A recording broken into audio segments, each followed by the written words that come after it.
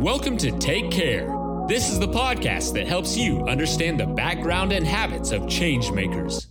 Host Rish Sharma and his guests give you the wisdom to help you learn a little more and get a bit better every episode.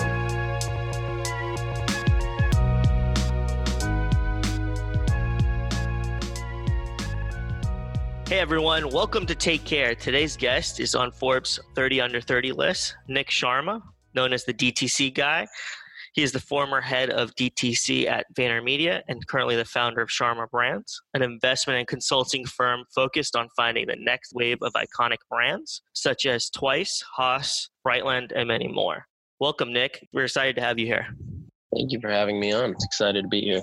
Yeah, happy to make this happen. So I'd like to start the conversation to give the audience a little bit more about your background. So if you could go in a little bit about your backstory, kind of where your journey began, how you started this entrepreneurial and brand journey of yourself. Yeah, I mean, it started pretty non-traditionally. I was in high school and realized that my strong suit was not necessarily taking tests. And so kind of as a way out, I figured, well, if I can make money doing something, I should be good. Mm-hmm. And so that's when I got interested in social media marketing. And, initially it started by working with, local businesses and then just cold emailing like crazy. I ended up being able to work with Pitbull, Priyanka Chopra, Magic, just a bunch of cool celebrity type of profiles. And then from there, I just always have been the curious type. And so I kept pursuing that curiosity behind marketing, which led me to San Francisco, where I learned, all around ad tech and data, programmatic, more sophisticated type of marketing. And then after that, I kind of had a good understanding around paid marketing as well as organic marketing. And then I joined a company called Hint Water. Yep. And my goal there was to basically scale the direct consumer business there. Mm-hmm. And then once I got to Hint, I really realized the fun side that comes with working on the brand side.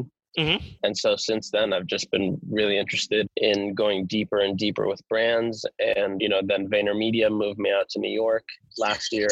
And since then, New York is like a playground for brands. And so it's just, for me, it's been a lot of fun just getting to know or getting to make a lot of friends who are founders out here. Mm-hmm. And just going deeper on it. And then, as a byproduct of working with brands, whether they are not early stage or they are very early stage, and also just having a lot of friends who are founders, the investment and advising side of Sharma Brands was born like pretty organically. It was never an intention. And basically, I would say curiosity has just led me down this funny path over the last few years. Yeah. Curiosity, and I think that constant learner is what we find in a lot of the interviews that we've had of, great founders like yourself that are trying to make change in the world. But I'd like to kind of go back to when you discovered that fun side of branding and now, involved with many brands. What is it about branding per se that drew your interest, that kind of got you excited? Well, for me, it started at Hint because, Hint it's a very functional product. Their flagship product is their water. Mm-hmm. And it's very functional in the sense that it helps a lot of people get off of soda or juices or vitamin water, Gatorade, and really just drinking more water. Mm-hmm. And to me, the coolest part about what I was doing over there was that I was able to help people get off of, these bad habits and onto drinking water and become healthier. But then we were able to see the impact of it so quickly, whether it was through comments or customer service emails. And then to me, the coolest part is the fact that we could do this at scale, mm-hmm. behind a computer and we could help thousands of people a day, mm-hmm. make the switch from soda to water, which was awesome. And so that's where I really got obsessed with it, was really being able to help people at scale. And then, even all the brands that I've worked with since I worked at Hint, most of them are very functional. I don't necessarily like to work on brands that don't have a functional purpose. A, because they're usually just commodities, which aren't as fun. But B, I think it just goes back to being able to help people at scale, which I think is fascinating. And then the branding side of things is fun to me because that's where, you take something that, like, for example, your mom has always probably told you not to drink soda and to drink water. but then you infuse branding and you make it relevant to so many different people who have different mindset and psychographic backgrounds and all that stuff. And it makes it really fun because you kind of get this sandbox to play in to almost treat each customer differently, but somewhat in the same way. Yep. And that's really why I find branding to be a lot of fun. Thank you for going into that. So I think a lot of what you said is kind of also what Gary also talks about, Gary Vee, who you worked for at VaynerMedia. So, he's become a big star in regards to social media, mindset. So what did you learn from that experience of working there for, I think you said about a year now, so until you left recently? I think the most interesting thing about Gary is, and I guess it's hard to see this through the videos and the content, but Gary's really built this machine called VaynerX, which is the holding company of all his other companies. He's built this machine to work almost around him.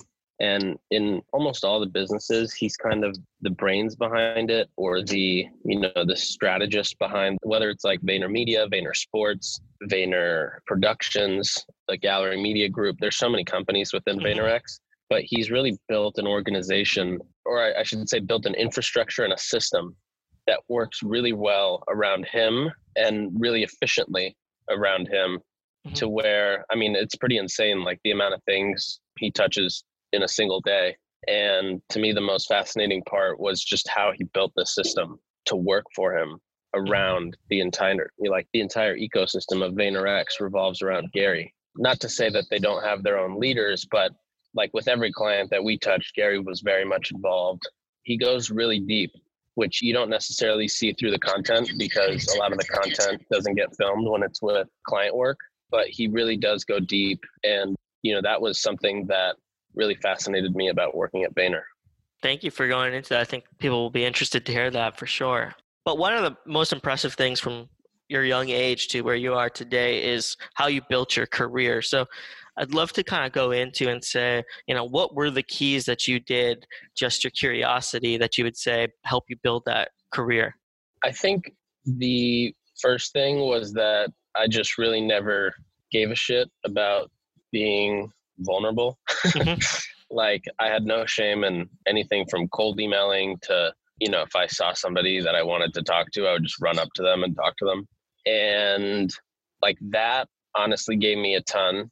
And then I was always very focused around, having strong relationships with people. So whether it was like, when I was younger, it would be like artist managers, for example, where I would just try and become absolute homies with these people, to today where it's like they're brand founders or they're investors or private equity firms. I've just always valued relationships a ton. And then the third thing was just putting out content on the internet. I didn't realize how easy it is, but B, the kind of return or impact it has on my own career. Even today, like a lot of the companies that I'll invest in will come my way because of something they've read of mine on the internet, or like there was a company where I was in San Francisco and I have a public texting number, and I blasted out to the San Francisco area that, hey, I'm out here in San Francisco. If anybody wants to come grab a drink with me, I'll be here at this time. And there was one guy that showed up named Kevin. I met him that night, and the next day I decided to send him money to invest in his company. So there's just all these opportunities that come because of being connected on the internet, which I think is just, it's all free. There's no cost to being on the internet and putting out things on the internet. Yeah, no, I think that's a very valuable tip, to put yourself out there to make sure that you're connecting with people, and then serendipity happens. So I think that's 100% great values right there. But was there any resources or anything else beyond, putting content out there that helped you understand things, or anything else? Yeah, I would say there wasn't necessarily like books or blog posts or anything that I would read. In fact, I probably maybe one of the most like unread people out there. I have always had this thought that like I would rather go to the source. Yep. And so a lot of times if I wanted to learn about how influencers are doing X, Y, or Z, I would just go to them. Okay. Or if I wanted to learn from some, like whatever I wanted to learn, I would just try and find a source or somebody who's actually doing that and just go ask them questions directly, rather than reading something that was filtered through somebody else's words. Yeah, go to the source of the well of knowledge and get it from them. That makes perfect sense. Exactly.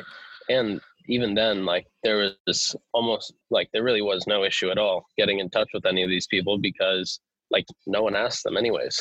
Yeah. So I was just like, okay, I can just ask these people any kind of questions and Yeah.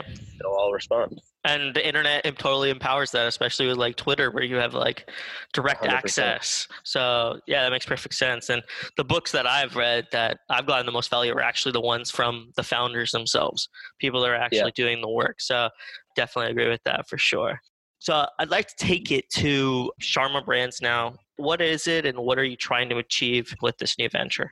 So Sharma Brands was this idea of, last year I did a lot of work with brands, basically anything from scaling their growth to helping brands launch. With Sharma Brands, it's basically the operating, but it's also adding the component of investing and advising. It's essentially what I was doing kind of on my own, but now under a real name, with the hope that in the future we actually develop brands of our own and leverage the team that we have to build them, after both learning how to do it with other brands and also leveraging the resources and capabilities that we have internally. Thank you. Thank you for going into that. So DTC has been in the news a lot recently with the IPO of Casper that just happened this last week. I'd like to just kind of understand, what is a DTC brand today in 2020 and what does it mean? Well, at its fundamental, it really just means you deliver an experience to the customer directly. Like if you think about before the Costco's and the Walmarts of the world, almost everything was DTC, just without a Shopify presence. Yep. And I think in 2020, fundamentally it means the same thing. I think your question is more so like, how do you win in 2020? And I think the answer to that would be, I think the early wave of direct-to-consumer brands was all about being tactical with media and understanding how to buy media. The second wave was all around like selling commoditized products with the emphasis of branding and aesthetic and community and events. And this new wave, I think, that will really shape 2020 is around products that are actually not only like required or desired, but products that are moats within their product, not necessarily like one of the 4 cookware brands or one of the 5 leggings brands. These would be products that have a specific reason to exist and a specific value prop as to why people would buy it in the first place. Thank you for going into it. I'd like to just go a little bit more specific. Is there like a particular brand that you would show as an example to what you just said? Yeah. Judy is probably the most relevant example. Judy's biggest competitors today are the Red Cross and AAA's First Aid, which don't necessarily include anything for really emergencies other than if you fall and cut yourself. Yep. And so the Judy product in itself, it doesn't require, like you don't need community and content and Instagram following to be able to sell the product because the product itself is so good. And it's just something that people see and they realize they would need. Whereas, if you're competing in the commoditized market, whether it's leggings or cookware or any of these other direct-to-consumer brands, you're really just competing against multiple others, and your moats per se they might have moats in supply chain, but a lot of times they just don't have moat at all. That's exactly what happened in the mattress category. That's what happened in the meal kit category. You just have all these brands that don't necessarily have a reason to stand out or stick out, and they just end up becoming these like stale brands where they're just competing with each other. And eventually what happens is all they do is just drive down their own cost of margin because they have to drive up the spend in marketing. And, that inverse relationship not only hurts the singular companies in there, but the entire category as a whole. It becomes a race to the bottom. Yeah, exactly. And, you can kind of see it coming with the pet food space, which is a little scary, but we saw it happen with the Blue Aprons of the world. And then of course, Casper, we just saw. And yeah, there's just, even these mattresses, like there's probably 5 factories in total that make all 180, brands of mattresses. Yeah. And there's just like nothing unique about them. except for the branding and the content or the pop-ups, etc. Capital raised essentially also. So Yeah. thank you for breaking that down, providing that example. So if you are looking for an investment, a lot of these have, like you said, came from serendipity, but are there particular criteria beyond just it being a functional product that you're looking for in a potential investment? Yeah, it's an interesting question. So I think a lot of investors rely on their own, backgrounds or histories to give them pattern recognition. And my pattern recognition comes from distribution or marketing. And so when I think of brands that I want to invest in, my first thought is, okay, if all else were to fail, is this a company that A, I could jump in and potentially save from a marketing perspective? Or B, even before that, what is this brand doing that's so unique that they almost have a moat within distribution? And so my favorite example of that is this company called Brightland, which is a olive oil company. And, when I met with their founder, she told me that they're a direct-to-consumer brand, but they're not afraid of retail.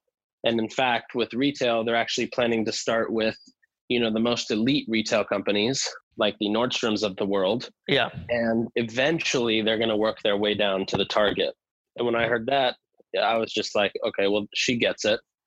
Both from a retail, from a food service, and from a direct-to-consumer standpoint, like e-commerce, she's absolutely killed it. But a lot of the times when I look at investments, I basically filter it down to A, does it have value props that make it attractive? B, what's the competitive landscape? And C, is there a moat within distribution or the product itself that can't be, necessarily disrupted by a competitor? Yeah, it's almost like that. She took that Tesla approach, right? Where you sell the high-end car and then over time, you get it down to the average end consumer. So Thank you for breaking that down. So taking that to the next step, where do you see the categories of brands that in the next 10 years, like where do you think commerce and branding goes from this point? I think it's going to be this nice fusion of online and offline. We're already kind of seeing experiential makes a huge difference. I mean, there's a brand that I invested in where they can sample product and make the same amount of money in a day sampling product and selling bottles as they do online. So online and offline fusion really excites me. I also think we're just going to see this awesome genesis of branded content where we're going to start to get a lot of our, whether it's like informational content or just even like what Dirty Lemon is doing with creating shows, we're just going to start to see a lot of cooler branded content come to life. And I'd say those two are the main two that I'm excited for. I also just think, because so many things have been tried and or done, I think it's going to be really interesting to see the new type of brands that come out, brands like Hilma that just launched recently, and really see what they're trying to tackle and how they tackle it too. And then from a advertising perspective, I'm very excited to see, what happens to right now. The standard is Facebook ads and Instagram ads. So I'm excited to see where that evolves, whether it's to other platforms, whether it's to completely other, mediums, like going offline, and just kind of how these dollars start to play out over the next 3 to 5 years. Yeah, definitely a lot of mediums, podcasting. I know Spotify is making a lot of investments into that category to try to make that a little bit more programmatic, and all these streaming services, that's coming down the line as well. So definitely some exciting trends to come about. So I'd just like to get into the final questions. So this podcast, we like to also break down the routines, habits, rituals. So do you have a morning routine? Is there any particular rituals that you take into the work you do? If you could just expand onto that. Let's see, routine-wise, I would say there's not a ton. It really depends on a day-to-day basis. Usually I'll get up around 6 or 6:30 in the morning. I try and hit a 7 o'clock or 8 o'clock workout class because I find that working out in the morning is that feels like the hardest thing in the day, and everything else that day is easier than what I've already done. So I love doing that. And then usually I'll also make those workout classes like a meeting or something of that sort. It's like for today, for example, I'm going to go Rumble, which is a boxing class, with Austin Reef, who's the founder of Morning Brew.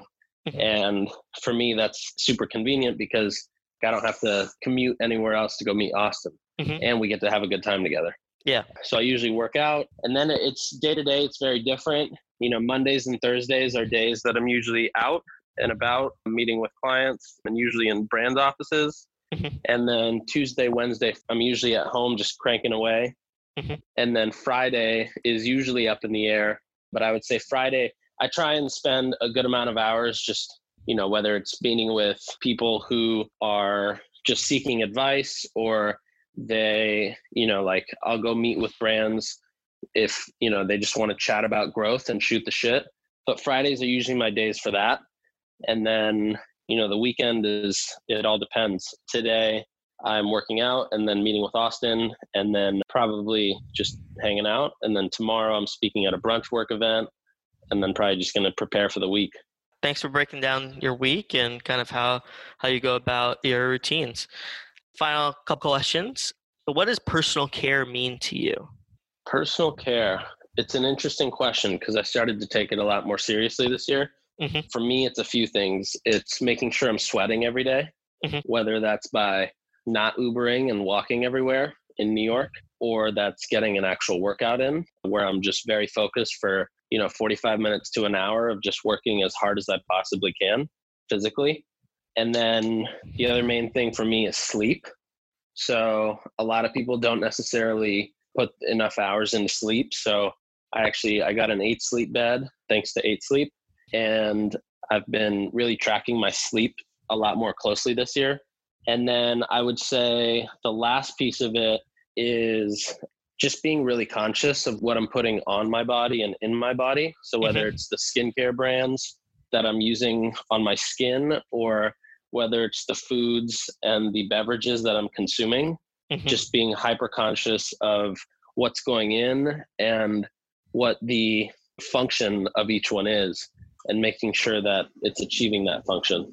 That's great. So have you noticed a difference since you started making this change in your life?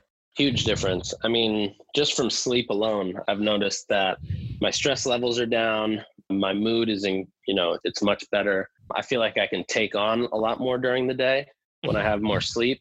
With exercising on a daily basis, it just gets my brain pumping in a way that, I'll come up with new ideas or whatever. Like my brain just works better when I exercise.